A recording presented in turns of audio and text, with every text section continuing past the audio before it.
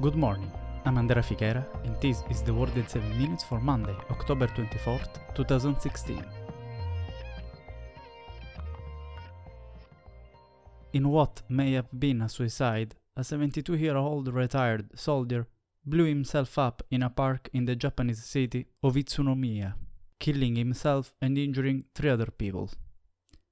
2 men, aged 64 and 58, and a 14-year-old boy were injured by flying debris from the explosion, but the blast followed one in a parking lot about 200 meters away, in which no one was injured but in which several cars caught on fire, including the one of the suspected suicide. Toshikatsu Kurihara, a former self-defense forces officer who had been teaching meteorology at Ground Self-Defense Force, left a suicide note before the tragic event, but his former boss described him as a man committed to his career. A folk art festival was taking place in the park, but the event was immediately cancelled as the blasts were heard. The incident took place about the same time that Prime Minister Shinzo Abe was making a speech about Japan's controversial new defense laws, but it's still unknown if the two events are directly connected. But even if crimes of this kind are relatively low in Japan, in November last year a homemade pipe bomb exploded at controversial Yasukuni Shrine in Tokyo, and a 71-year-old man set himself on fire on a bullet train in an incident that also claimed the life of a 52-year-old woman in the same carriage. Let's go in UK now, where large banks are getting ready to relocate out of the country in early 2017 because of fears around the Brexit negotiation, while smaller banks are making plans to leave in the next month, said Anthony Brown, chief executive of British Bankers Association. According to him, the banks are quivering over the relocate button, because banking is probably more affected by Brexit than any other sector of the economy, due to the necessity of a sort of European passport to serve clients across the Union without needing separate authorization.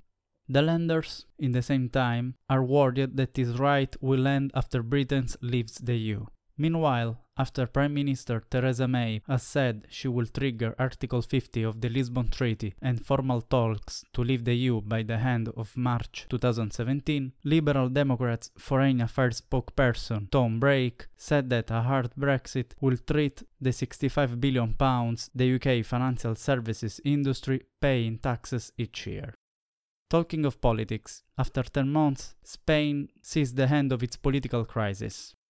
The Socialist Party, opposed to any form of support of the People's Party, has passed internal division and has decided by a majority at their meeting in Madrid to abstain in a parliamentary confidence vote, allowing the Conservatives under Mariano Rajoy to rule as a minority government. Tuesday, the provisional leader of the PSOE, Javier Fernandez, will communicate the decision of the Federal Council to the monarch, who will designate Rajoy. Then the Congress will gather to the investiture Wednesday. This is the end of a 10-month political deadlock that has paralyzed institutions and threatened to derail an economic recovery. Meanwhile, in Egypt, a former chief of state is ready to face his fate.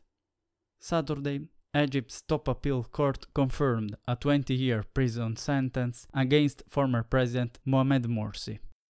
The court also upheld sentences against 8 of his co-defendants, including 7 who received the same prison term, while Amnesty International has already denounced the initial trial as a travesty of justice.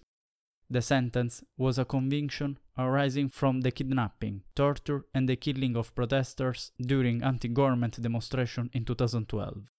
Morsi, Egypt's first democratically elected president, faces charges in 3 other cases, including a life sentence for spying on behalf of the Palestinian group Hamas, and even a death penalty for a mass jailbreak of Muslim Brotherhood prisoners during the 2011 uprising that toppled President Hosni Mubarak. One last story. The ExoMars Schiaparelli lander, which was slated to touch down on Mars on Wednesday, crashed on the planet after the onboard computer has turned off the thrusters just 3 seconds after ignition, instead of the 30 planned, leaving the lander at the mercy of the gravity of the red planet. The lander, part of the joint mission of the European Space Agency and the Russian Federal Space Agency to search for trace signs of life on the Red Planet, would have been the first spacecraft from either agency to touch down on the Martian surface. The potential crash site of the probe has been detected by NASA's Mars Reconnaissance Orbiter. The MRO located a bright spot and a dark patch on the Martian surface, probably what remains of the probe's parachute and the lander module. The space has been pretty crowded this week. The Chinese Shenzhou 11 spacecraft has successfully docked with China's Tiangong-2 Space Lab, where 2 Chinese astronauts, Jing Haipeng and Cheng Dong, will be spending the next 30 days in space conducting experiments. This is the longest space mission faced by Chinese astronauts, and China is the third country after Russia and the United States to complete docking procedures. China has great ambitions in space. Beyond the permanent space station, it's planning manned trips to the Moon and even Mars. Moreover, official state media reported that the Chinese Space Agency expects to complete a total of 20 launches this year, including the deployment of the world's first satellite for quantum communications. That's all for today. Subscribe or follow the podcast on iTunes, SoundCloud or Twitter, and visit the website at theworldin7minutes.com. As always, thanks for listening.